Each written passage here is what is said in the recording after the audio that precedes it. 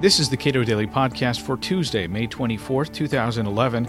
I'm Caleb Brown. The president has outlined his own cybersecurity plan. It's better than the ones floating around on Capitol Hill, says Jim Harper, director of Information Policy Studies at the Cato Institute. Unfortunately, says Harper, better is not good. The administration's plan is its first affirmative proposal. It came out nearly 2 years ago with a cybersecurity strategy that dealt in generalities with the question of cybersecurity. I won't go through the details of the plan because, in a sense, the details are unimportant, but it's part of a back and forth between the Congress and now the administration on what our nation's cybersecurity policies should be. I suppose the upshot is that the administration's plan is better along a number of vectors than what we've seen so far in Congress, but that doesn't necessarily make the plan good. One of the improvements, true improvements in the bill, is that it doesn't have what's been called the kill switch provision. The Senate has, over two Congresses now, had a proposal to give the president authority to take command or control of the Internet in some way. All this is very ambiguously defined.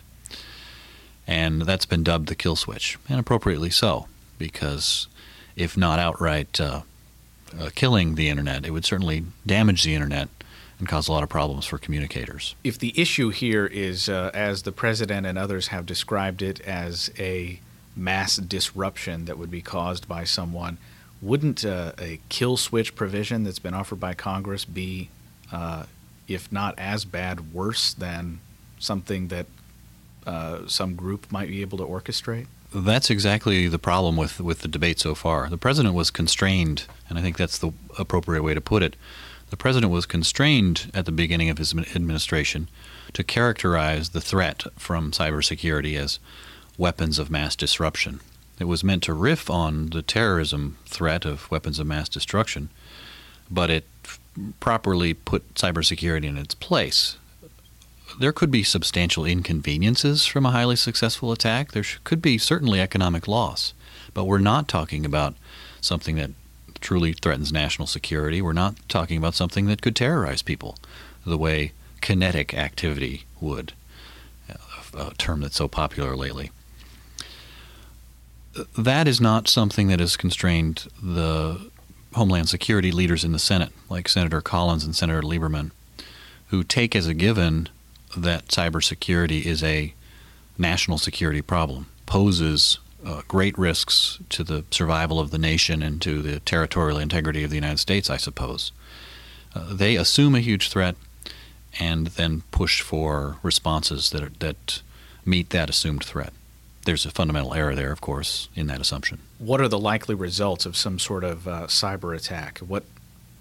Given what capabilities exist out there right now, I mean, what we've seen so far are like denial of service attacks and things like that, things that last for hours at a time. Right. The problem here is arguing against a chimera, and that's hard to do. The assumption that I referred to is that there is some kind of attack unknown beforehand that could happen. Well, then it is just an exercise in imagination. But the likely attacks, the realistic attacks, are like denial of service. That's an attack where multiple computers across the Internet that have been botted, in the phrase, that is, they've been taken over by a network that's either criminal or villainous in some other way, and they will all make requests on a given server at the same time, take that server down. It's a hard problem. People are constantly working on it to survive denial of service attacks and recognize them.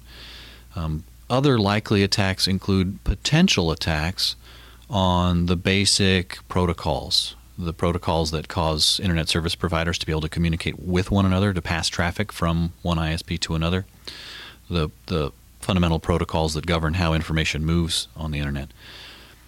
But the solution, that's a very unlikely attack, very unlikely that those could be successful. If there was a successful attack, the appropriate response is not for some governmental authority to take control of the Internet and do something. It's for the authorities that now control the Internet, the hundreds or maybe thousands of engineers worldwide who maintain these protocols, who maintain interoperability between backbone and internet service providers and so on and so forth. They are regularly working on problems like this, and should a larger problem of the same variety occur, that's exactly who we want to be working on it. We do not want political authorities to step in and take charge, because they would actually disrupt the natural healing process that the internet has, which is those engineers and the very, very robust protocols that the internet runs on. Yeah, what you're talking about here is making the people who have the largest stake in any given outcome, people who are involved in commercial activity or some kind of communication, or whose livelihoods essentially depend on their ability to transmit information, actually taking responsibility for their ability to transmit information. So the general rule that applies in society applies equally well in cybersecurity. People who have a stake in the outcome and local knowledge are going to be much better positioned to solve problems. That's true in every walk of life, and it's true in cybersecurity as well. So as far as internet-wide protocol-based attacks, it should be the engineers that run the internet that are responsible, and they are now. As far as stores of data or websites or web services of various kinds, the companies and the government entities that own and control these things should have the responsibility for maintaining them. So government has a role in cybersecurity. It should secure its own facilities and be done with it. It is not the government's role to dictate to others how they should secure their facilities, secure their data, secure their networks. Those are real problems. Saying that there's not a government role doesn't indicate at all that they're not serious problems, but they're serious problems that are handled well by actors that have the responsibility and have the knowledge to do so. Jim Harper is Director of Information Policy Studies at the Cato Institute. You can read more of his work at cato.org.